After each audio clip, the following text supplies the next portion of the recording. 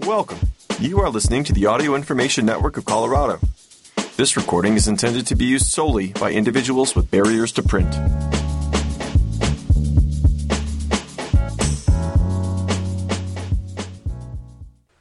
Hello and welcome to the Black Experience Hour, a weekly program bringing you news from a variety of sources.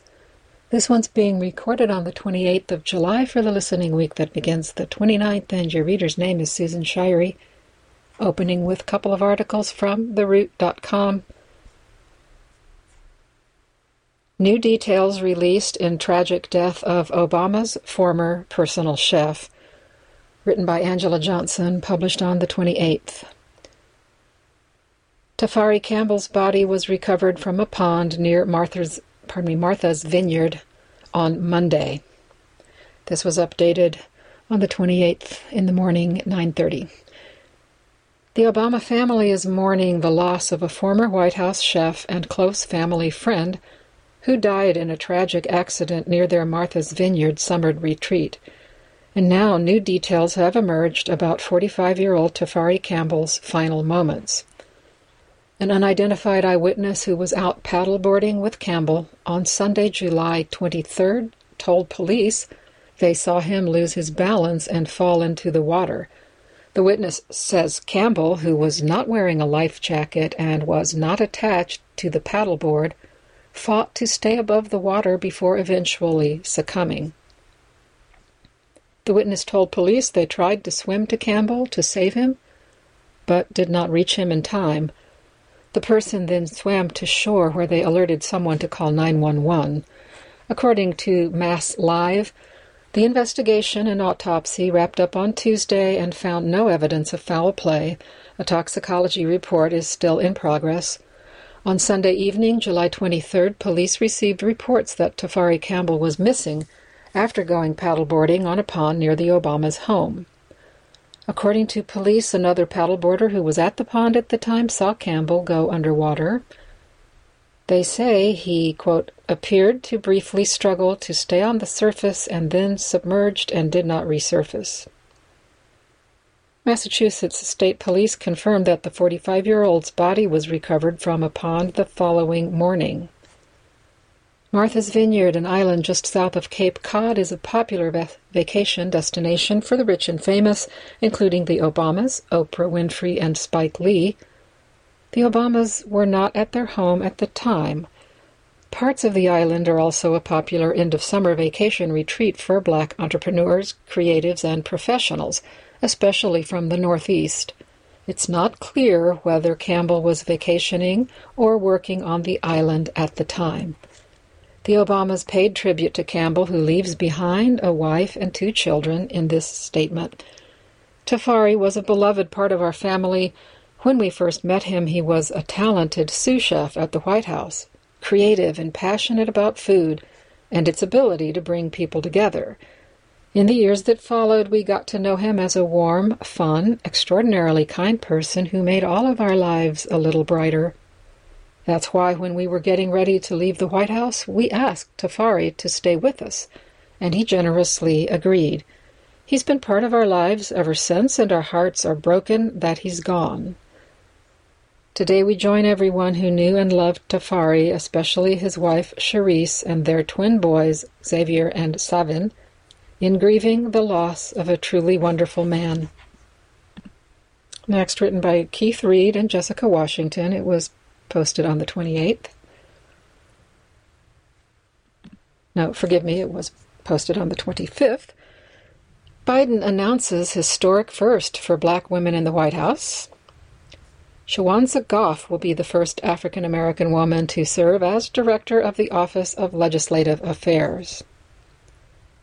Black women continue to shake things up in the Biden White House.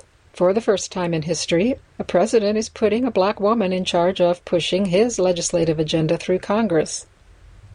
On Monday, President Joe Biden announced the appointment of Shawanza Goff as Director of the Office of Legislative Affairs. Goff is a familiar face in the administration and on Capitol Hill. Before her brief exit from the White House to join a D.C. lobbying firm, she served as Deputy Director of Legislative Affairs. As my Deputy Director of Legislative Affairs, Shawansa helped pass monumental pieces of legislation through Congress, from the American Rescue Plan and the Bipartisan Infrastructure Bill to the CHIPS and Science Act and the Inflation Reduction Act, said Biden in a statement about her appointment. Shawansa's close partnership with my decades-long friends in the House and Senate and her expertise, instincts, and deep respect for the United States Congress will continue to serve our administration and the American people well, he ended. Goff, 38, is regarded as a Capitol Hill vet with a reputation for building relationship and helping Democratic lawmakers push their agendas. Her appointment puts her among several black women, including Vice President Kamala Harris, to Associate Supreme Court Justice Ketanji Brown Jackson, to Council of Economic Advisors Chair Cecilia Rouse, to be nominated or hired for their positions for the first time. Her appointment also comes at the start of a likely bitter campaign cycle, a period when previous administrations have shifted their focus away from passing major pieces of legislation and toward running on their records. In an interview with The Root, longtime Biden ally Representative Jim Clyburn, Democrat, South Carolina, lauded Goff's work in Washington, calling her very astute politically, and pointed to the passage of signature pieces of Biden's agenda, including a $1 trillion infrastructure spending bill, the American Rescue Plan, and the Inflation Reduction Act. But he stopped short of saying he didn't expect any major legislative pushes from the White House. What we've demonstrated in the past several months is that the president's agenda, Bidenomics, whatever you want to call it, is working. Black unemployment is lower than it's been in decades. Unemployment overall is lower, he said. We've just got to implement what is already in place. Moving next to the Grio.com. First one was posted on the 28th. A 60th anniversary edition of Martin Luther King's I Have a Dream speech to debut in August. A commemorative edition of I Have a Dream will be published in tandem with the 60th anniversary of the March on Washington, with a foreword from the King children. I don't see an author's name here. It has been nearly 6 decades since the March on Washington, October 28, 1963, and the ideals expressed in Dr. Martin Luther King's now hallowed I Have a Dream speech remain aspirational throughout the world. To commemorate the 60th anniversary of the historic march and seminal speech, this week, Harper One Group announced it will release a special edition of Dr. King's I Have a Dream this August. As we commemorate the 60th anniversary of the March on Washington and the inspiring dream my father shared on that day, we are called not only to commemorate his vision, but also to correct the festering injustices of poverty, racism, and violence with action, writes Martin Luther King III in a press release to the Grio. King III, alongside his surviving siblings, Dexter Scott King and Dr. Bernice King, will provide the forewords and an afterword for this special edition. The release will be the latest in HarperCollins Publishers' long-standing affiliation with Dr. King. The publisher released King's first book, Stride Toward Freedom, The Montgomery Story, in 1958, followed by 6 additional titles, including Strength to Love in 1963. In 2021, HarperCollins became the official publisher of Dr. King's archives, forming a comprehensive publishing program that this fall will re-release his writings, titled Beyond Vietnam, I've Been to the Mountaintop, and Our God is Marching On, as well as an annual special edition of I Have a Dream. Arguably King's best-known speech, the themes of I Have a Dream still strongly resonate today. I believe the speech is so beloved because of its critical analysis of the conditions of the Negro and race relations in the United States in the 1960s, while yet also ending on a very optimistic tone that inspired belief in a future full of promise, said Dexter Scott King in a statement. Coinciding with the renewed assault on voting and civil rights, critical race theory, and the teaching of black history in the United States, the re-release of the speech is especially timely. Despite progress, racial inequality and discrimination persist today. Judith Kerr, president and publisher of HarperOne Group, said in a statement, went on, "The opportunity to sit and read Dr. King's speech serves as a reminder that the pursuit of equality is an ongoing struggle that requires continued efforts from us all." In revisiting his oft-quoted words, Dr. Bernice King also urges readers to reconsider their interpretation of her father's work and legacy. Did we compromise and diminish the dream to accommodate a more convenient king? If we are to authentically and with integrity remember and contemplate my father, Dr. Martin Luther King, Jr.'s I Have a Dream speech, we must thoughtfully answer this question, she writes. On the 60th anniversary of the speech, I beckon us to examine how a speech about a revolutionary dream, that was necessitated by the scourges of racism and poverty, is frequently relegated to an emphasis on its triumphant ending without an exploration of its demand for justice. Next article about another anniversary. This was posted on July 27th, written by Panama Jackson. Hopefully, hip-hop's 50th birthday celebration creates a moment for underappreciated artists. This is an opinion piece. Byline, between all of the documentaries, tribute concerts, and exhibits, there's an opportunity for artists, whose stories have long been forgotten, to receive recognition.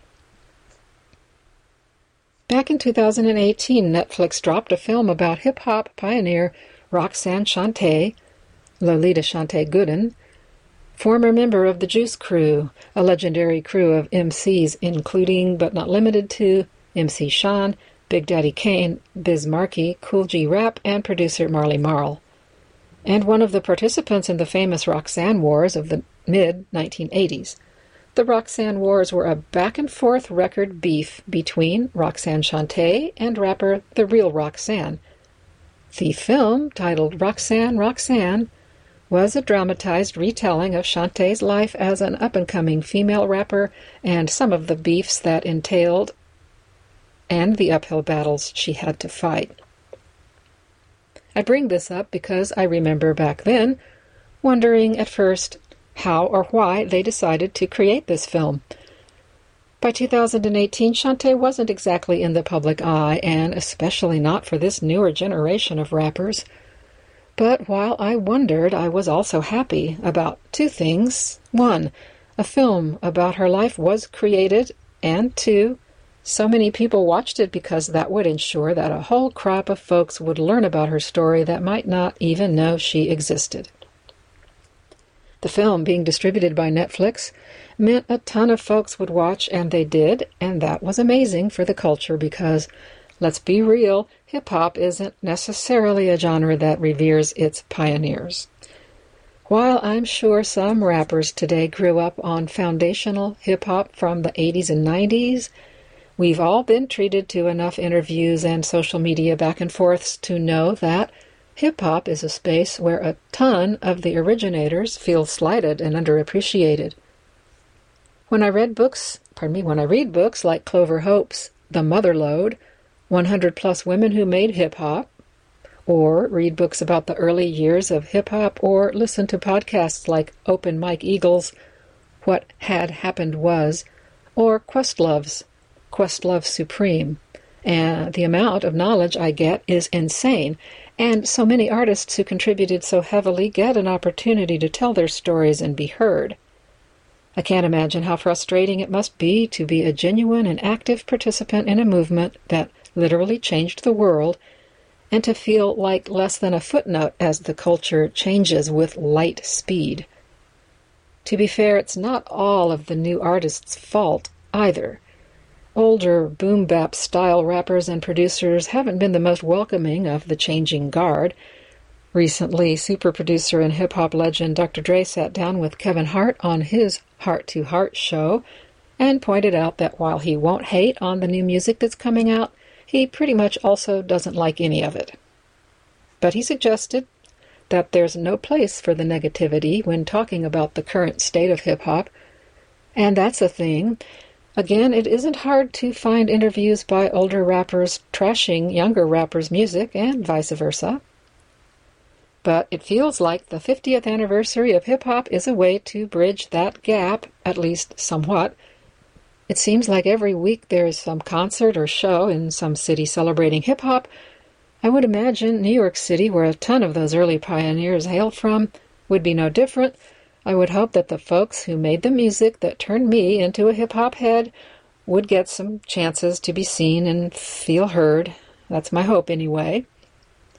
I also see a universe where so many artists who paved even the smallest of ways could, unfortunately, continue to live in the shadows of a culture they contributed to early, perhaps ahead of their time, or maybe only of their time. It's why, despite some of the production value issues, I enjoy the movies being made by all the networks about music acts like Salt-N-Pepa and TLC. Because the truth is, for every Tupac, Biggie, Jay-Z, Nas, Nicki Minaj, Ice Cube, Lil' Kim, Tyler, The Creator, Kendrick, G Herbo, Meg Thee Stallion, Rakim, and on, are tons of rappers whose career in rap ended decades ago, but whose impact on the culture was cemented because they were there, in real time, and contributed from New York City to Los Angeles and every city north, south, and in between. Hopefully we remember as many of those folks who put on for their cities and our cities as we celebrate the culture as a whole. And a little bit about the author. He's written about himself. Panama Jackson is a columnist at The Griot. He writes very black things and drinks very brown liquors, and is pretty fly for a light guy. His biggest accomplishment to date coincides with his blackest accomplishment to date in that he received a phone call from Oprah Winfrey after she read one of his pieces, biggest, and he didn't answer the phone because the caller ID said, unknown, blackest. Next, commentary on some current events. This comes from The Griot, written by Michael Harriot, posted July 27th. I may edit this for length. Florida's Black history standards are even worse than reported. It's an opinion piece. While critics have singled out the part of Florida's social studies standards referencing the, quote, benefits of slavery, The Griot found numerous examples of miseducation embedded throughout the curriculum. Florida's Black history curriculum is even worse than reported. If you're black, you've been here before. Aside from sitting through countless classes in which a social studies teacher valorizes the men and women who reduced your ancestors to chattel, every black person has been pulled aside by a well-meaning white person who wants to flaunt their rudimentary knowledge of black history. It usually happens on MLK Day or at the office Juneteenth celebration, when Caroline proudly asks, "Did you know?" a black history fact that you learned before you could even read. But to be fair, this isn't Caroline's fault. White people don't know anything about black history. Research shows white students generally perform worse than black students when it comes to African American history. Poll after poll shows that black Americans are more likely than whites to know that slavery caused the Civil War. According to a 2016 study, only 8 to 9% of class time in K-12 social studies classes is devoted to black history. However, a study of Black History Month Black History Month activities at K-12 schools found that majority black schools are more likely to teach black history, while majority white schools are more likely to prioritize, quote, individual achievements over historical barriers. Pew Research notes that black adults are twice as likely to say they learned black history from family members than in a K-12 classroom.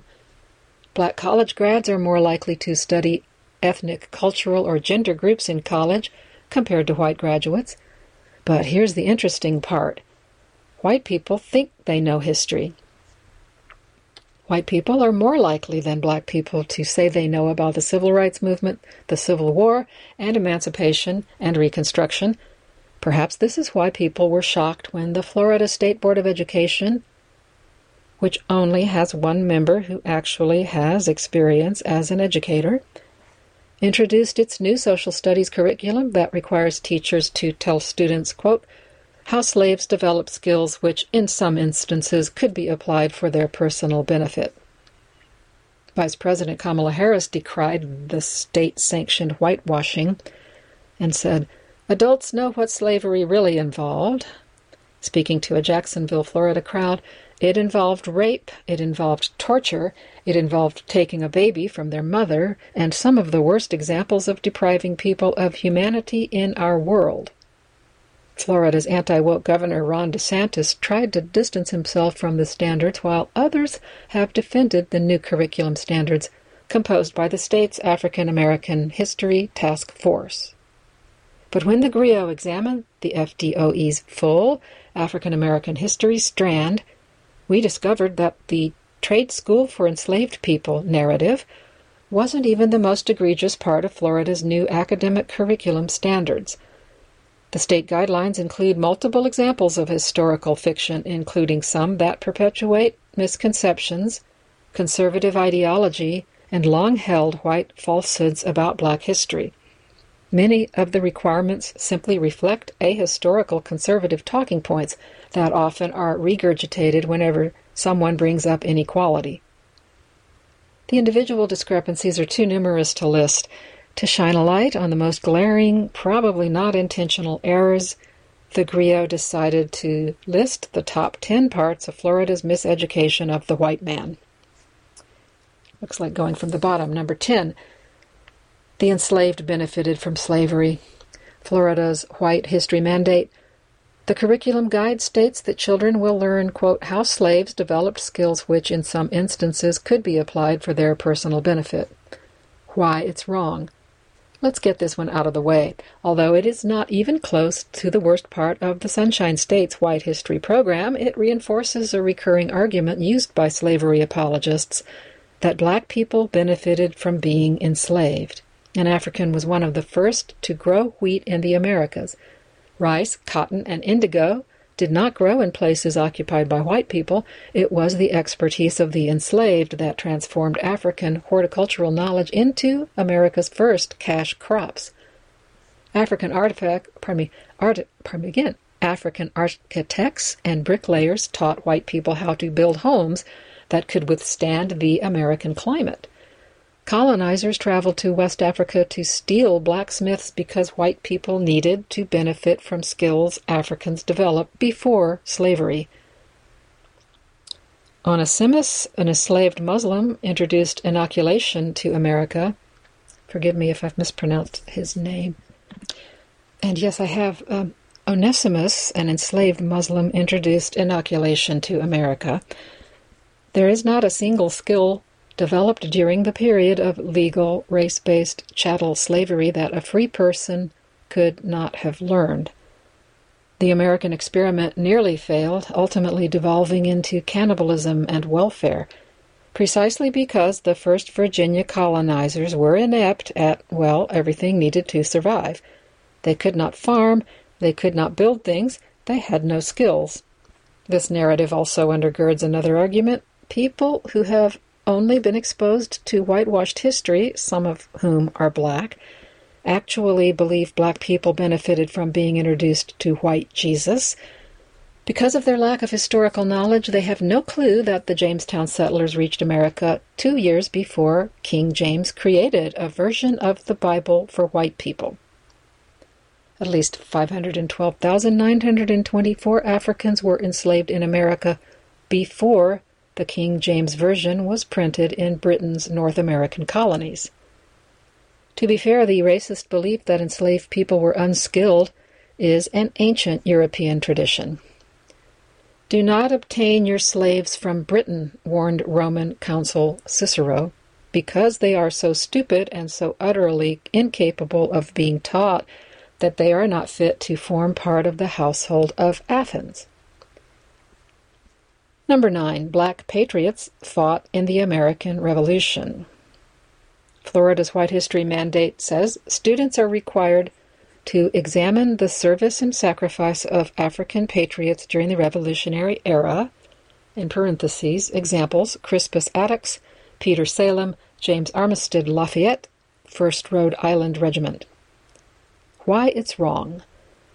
On July 10th, 1775, 7 days after some white man named George Washington became commander-in-chief of the disparate colonial militias, the new Continental Army's recruiters were instructed, quote, not to enlist any Negro or vagabond or person suspected of being an enemy of the liberty of America. The actual U.S. Army website notes, at the start of the war, Washington had been a vocal opponent of recruiting black men, both free and especially slaves. It wasn't until the all-white patriots were getting their butts kicked that Washington's all-white army welcomed black soldiers. Even still, there isn't a shred of historical evidence that Crispus Attucks believed in the patriot cause. In fact, he was initially cast as a villain in America's origin story. Peter Salem enlisted as an alternative to life as human chattel. When they mention the Rhode Island Regiment, Florida should specify which one. Are they referring to the black Rhode Islanders in the state's militia that caused racist Rhode Islanders to repeal the law recruiting slaves and declare, quote, no Negro, mulatto, and Indian slave be permitted to enlist? Perhaps they want students to learn about the Continental Army's segregated 1st Rhode Island Regiment that re-enslaved black soldiers and refused to compensate them after the war. In the case of Lafayette, the Rhode Island Regiment, and many others, the new nation reneged on its promise to free him in exchange for his service. Florida's Caucasian race theory mischaracterizes black freedom fighters' intentions by ascribing free white men's values to a few cherry-picked black individuals. The correct way to teach this would be to simply teach the facts. Approximately 5,000 black men fought for America in the Revolutionary War. More than 20,000 fought against America. Even the black loyalists in the American Revolution were not fighting to preserve the British Empire. They were fighting for their freedom. Number 8, the white people who fought to end slavery. Florida's White History Mandate states, the standards will supposedly teach students about the political figures who strove to abolish the institution of slavery, such as Abraham Lincoln. Florida also requires its educators to explain the desire of the Continental Congress to end the importation of slaves. George Washington is listed as, quote, a key figure in the quest to end slavery. Why, it's wrong. George Washington never freed an enslaved person in his life. While he said things about slavery and wrote some down on paper, Washington never proposed a single piece of legislation, an executive order, or a declaration that even sought to abolish slavery. He characterized the whipping of a woman he owned as, quote, very proper, and hunted Ona Judge, a woman who escaped his forced labor camp at Mount Vernon, until the day he died. And he died owning 317 enslaved people. During the American Revolution, the Continental Congress temporarily halted the slave trade as a consequence of stopping all trade. Had they desired to end the human trafficking industry, they could have. They did not. The Lincoln thing is easy. Quoting, my paramount object in this struggle is to save the Union, and is not either to save or to destroy slavery. If I could save the Union without freeing any slave, I would do it, and if I could save it by freeing all the slaves, I would do it. And if I could save it by freeing some and leaving others alone, I would also do that. What I do about slavery and the colored race, I do because I believe it helps to save the Union. And what I forbear because I do not believe it would help to save the Union. That's from a letter, Abraham Lincoln to Horace Greeley, August 22, 1862.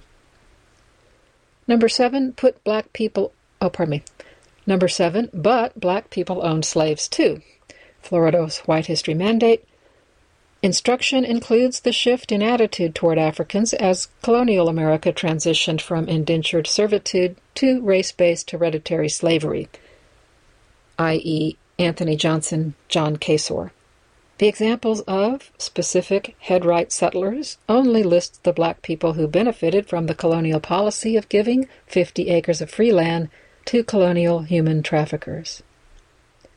Actual history: Thomas Jefferson owned slaves, so did George Washington and 41 of the 56 signers of the Declaration of Independence, but for some reason, the Florida Department of Education only lists black people as slave owners.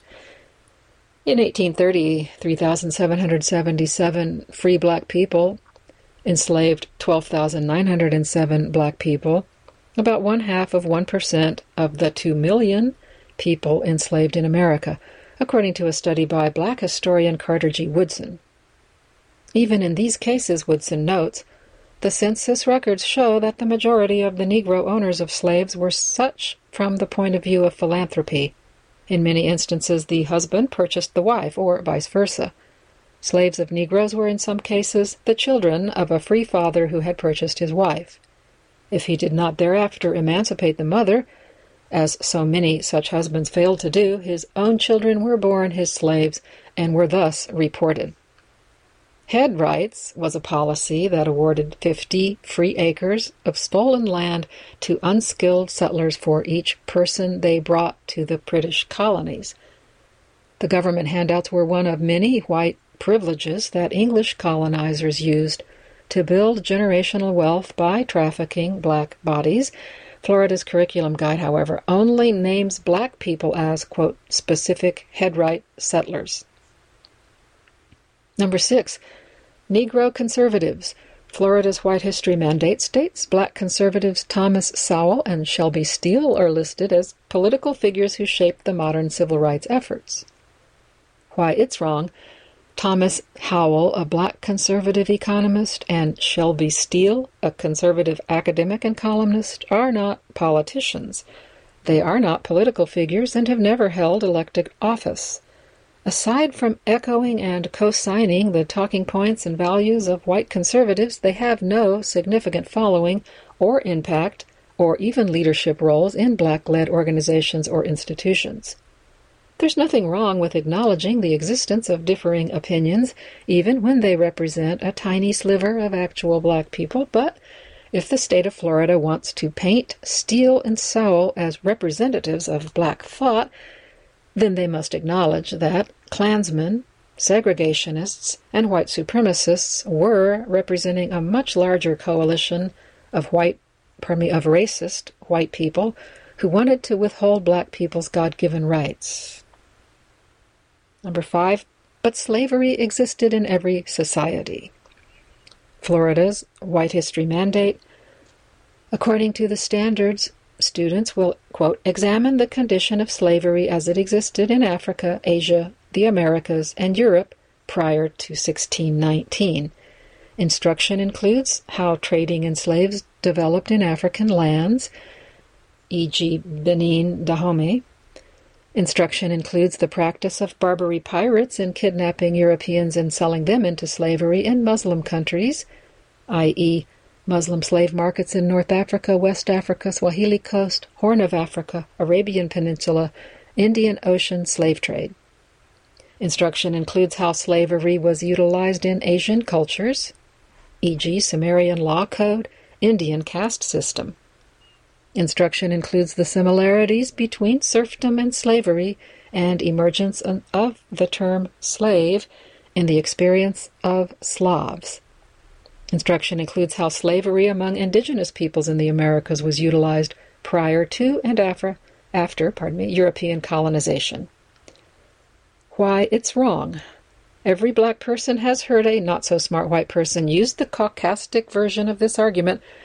Depending on the person's ignorance of actual history, they will equate Irish indentured servants, Roman prisoners of war, and even debt peonage with America's race-based, intergenerational, constitutionally enshrined human trafficking system that uses violence or the threat of violence to reduce humans to chattel.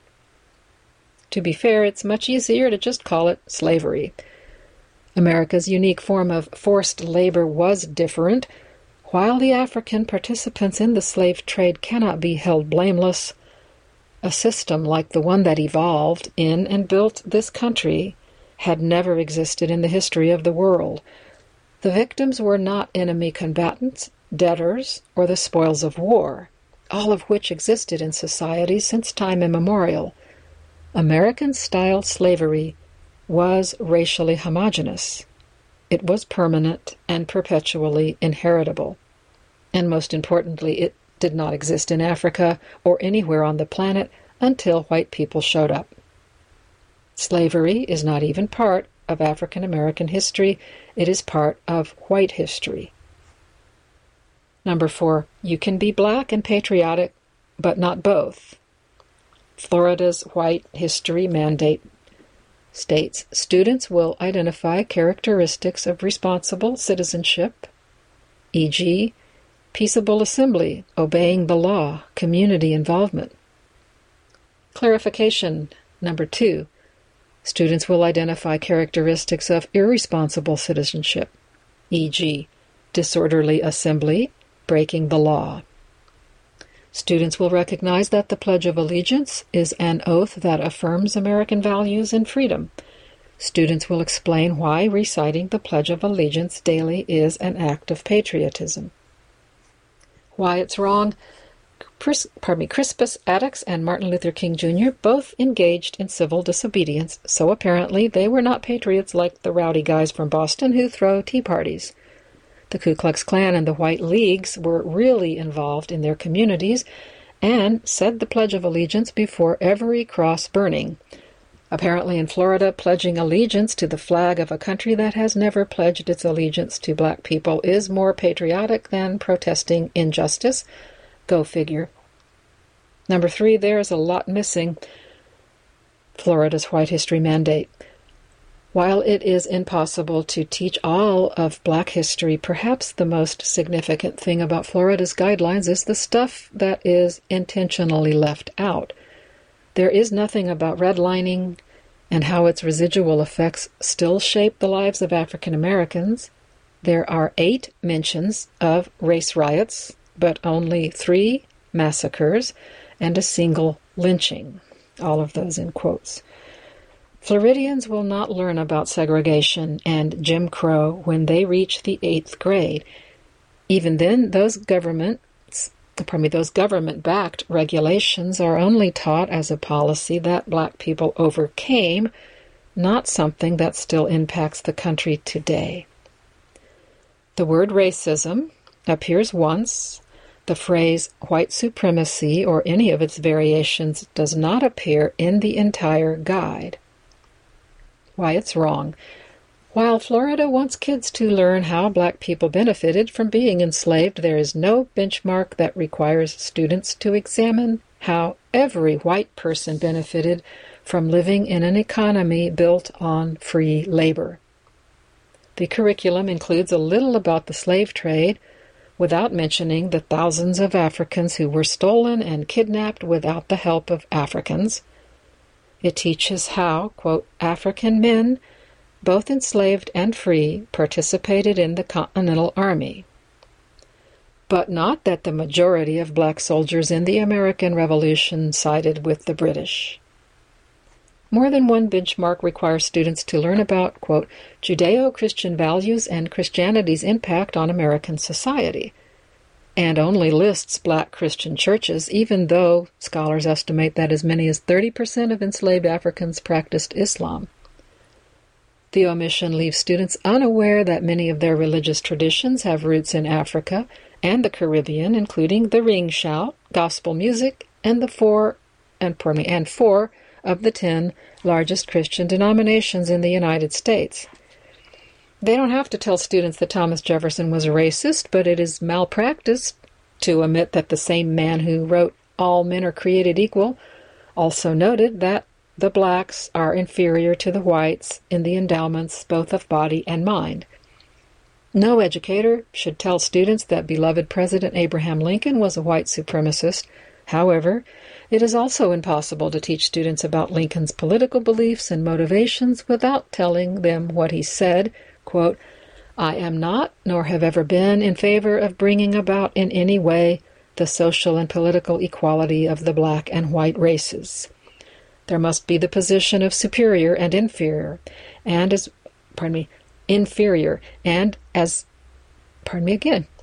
I, as much as any other man, am in favor of having the superior position assigned to the white race." End quote. Furthermore, how can one teach that America was built on democratic principles if the vast majority of Americans tolerated the treatment of black Americans? Either they were lying when they pledged their allegiance to a republic with liberty and justice for all, or they believed black people were justifiably excluded from these values. Racism and white supremacy are the only explanations. Number 2, where are all the white people? Florida's White History Mandate, aside from evaluating the opposition of Southern whites to Reconstruction, here is every mention of white people in the entire curriculum guide. Quote, bullet points. Instruction includes how collaboration of free blacks, whites, churches, and organizations assisted in the Underground Railroad. Bullet point 2. Instruction includes how whites who supported Reconstruction policies for freed blacks after the Civil War, white Southerners being called scalawags and white Northerners being called carpetbaggers, were targeted. Bullet point 3. Instruction includes the influence of white and black political leaders who fought on behalf of African Americans in state and national legislatures and courts. Bullet point number 4.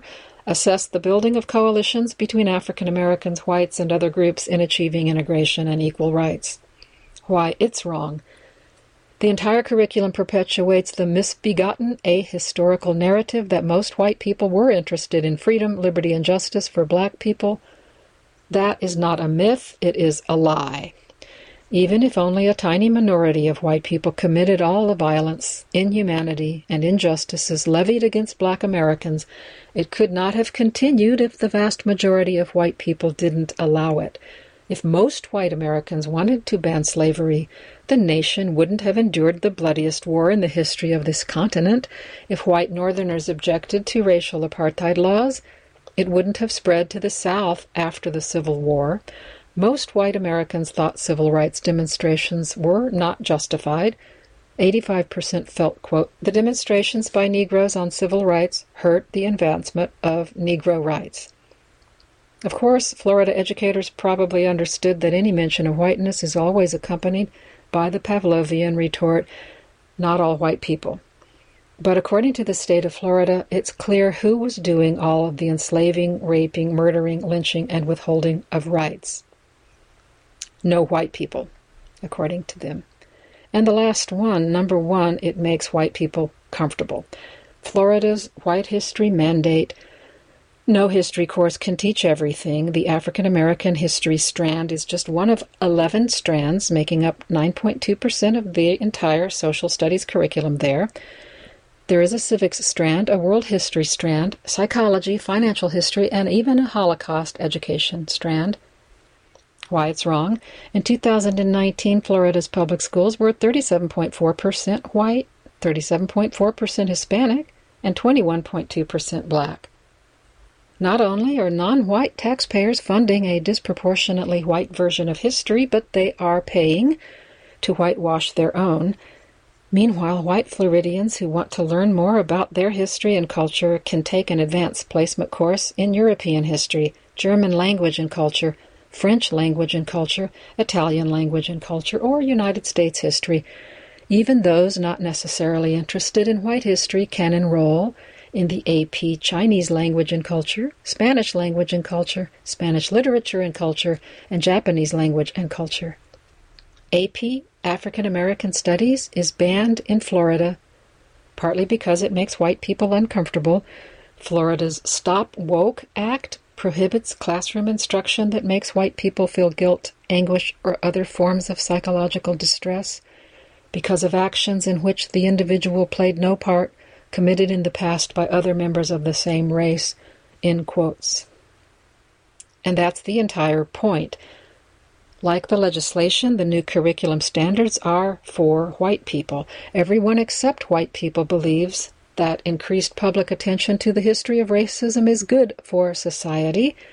While 62% of black people and 58% of Hispanics want schools to teach children about the ongoing effects of slavery and racism, most white people do not. How history is taught in schools has always given black people anguish and psychological distress. White people are perfectly comfortable with black people's discomfort. Maybe white people are too comfortable with their children learning a whitewashed version of history. They can't imagine the discomfort of being forced to swallow the history of the people who oppressed their ancestors. It's hard to fathom how uncomfortable it is to watch dead white people get partial credit for black people's achievements. Perhaps the lingering effects of slavery wouldn't persist if it didn't make white people so comfortable with stealing black people's labor. America was comfortable with segregation and Jim Crow. Then again, if inequality made white people, quote, feel guilt, anguish, or other forms of psychological distress, the entire education wouldn't be so unequal. I read that just as it is written. The entire education wouldn't be so unequal. We're almost to the end of this article. Considering their ignorance of actual history, white people's hubristic insistence on how our history should be taught is as remarkable as their continued comfort with 4 centuries of intentional pro-white propaganda. In many ways, the arrogance of racism really is impressive. And again, not all white people are racist. They may have simply developed skills that, in some instances, could be applied for their personal benefit.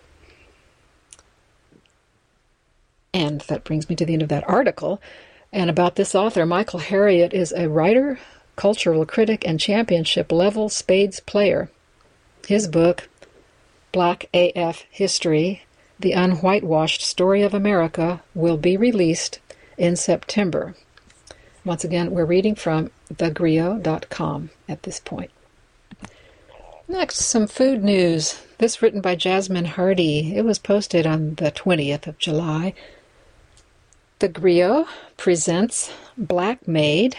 Meet Liana Blount, founder and CEO and chef of Black Rican Vegan.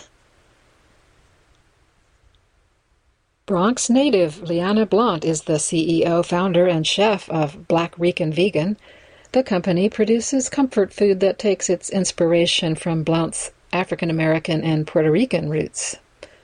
Black Rican Vegan is actually a thought in 2016, she tells the Griot. I just never acted on it because I was working my full-time job and also doing my other businesses, Prep to Go, which was like a meal prep business. During the pandemic, Blount shared her meals on her Instagram feed and began to notice that people were showing interest in her dishes. The reason why it became so popular during the pandemic is because I had more time to be home and to showcase these dishes on my Instagram feed, and people took a liking to it, she explains. We started to gain a lot of followers over the time, and people were home bored as well as just watching me make these recipes and post these photos. Pardon me, I think I should reemphasize that people were home bored as well as just watching me. She continues, and April 6th, 2021, they wanted a menu. I created a menu for them, and I was cooking all the food, making the deliveries the same day. And from there, we haven't stopped. Blount went from cooking in her home to currently cooking at a commercial space in Harlem because of the high demand. She provides catering options and does pop-up shops throughout New York City! Black Rican Vegan has received praise from stars like Grammy Award-winning artist Lizzo. On TikTok, Lizzo uploaded a photo of her trying several Black Rican Vegan meals. One was the chopped cheese egg roll. After taking a bite, Lizzo exclaims, "I'm honestly speechless. This was the most delicious thing I have ever had." Blount has a very small but mighty team and eventually hopes to open up a brick-and-mortar store in New York City. "I'm just a person who just grew up cooking, doing what I love," says Blount. You meet other passionate chefs who've been in culinary schools and have these big businesses doing what they have to do too, and you're almost sometimes compared. I think I just feel like I'm in my own lane, and they know that they're in their own lane. Another one for food. Switching sources now. This one comes from Your Tango. It's written by Jessica Bracken, and it was posted July 17th. Influencer reveals disturbing history behind the origins of butter pecan ice cream. Nikki Jenkins is a TikTok creator who posts videos of herself cooking delicious food alongside history lessons, primarily focusing on Black American history. In one recent video, she educated her viewers on the history behind butter pecan ice cream and its popularity in the Black community. Jenkins revealed the significance of butter pecan ice cream in Black history.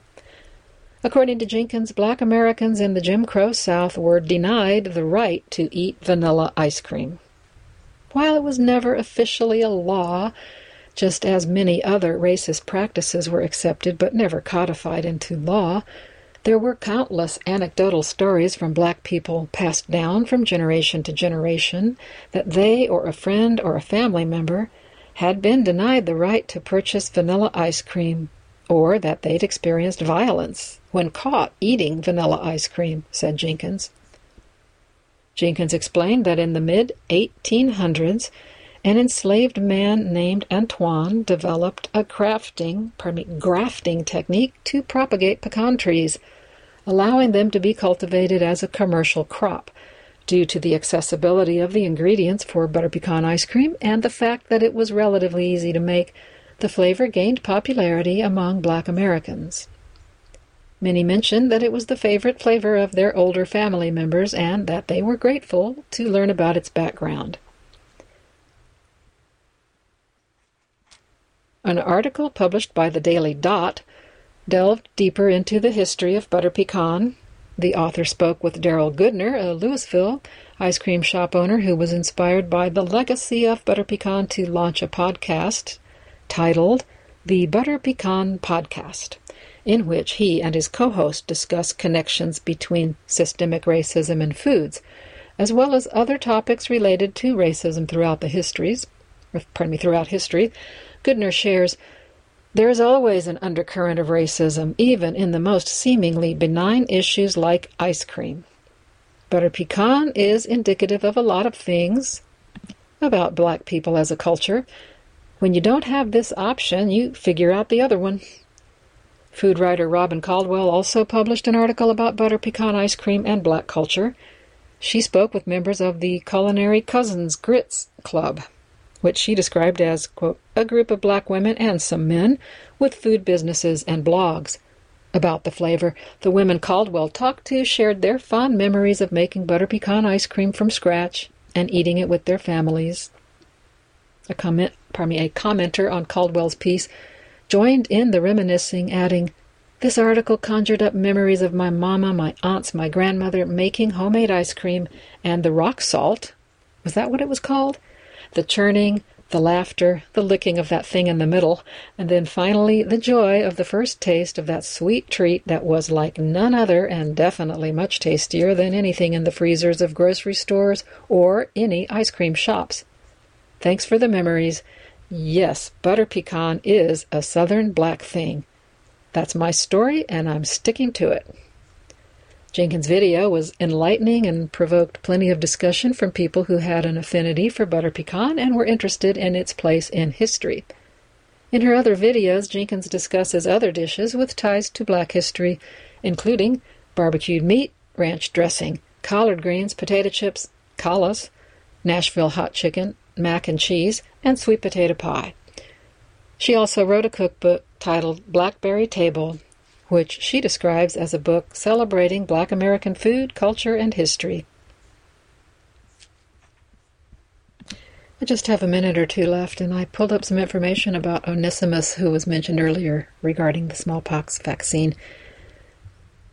Onesimus was an African man who was instrumental in the mitigation of the impact of a smallpox outbreak in Boston, Massachusetts. His birth name is unknown. He was enslaved and in 1706 was given to the New England Puritan minister Cotton Mather, who renamed him Onesimus. Onesimus introduced Mather to the principle and procedure of inoculation to prevent the disease, which laid the foundation for the development of vaccines. After a smallpox outbreak began in Boston in 1721, Mather used this knowledge to advocate for inoculation in the population, a practice that eventually spread to other colonies. Onesimus's name at birth and place of birth are not known with certainty. He was first documented as living in the colonies in 1706. In 1716, or shortly before, Onesimus had described to Mather the process of inoculation that had been performed on him and others in his societies in Africa. As Mather reported in a letter, people take juice of smallpox and cut the skin and put in a drop.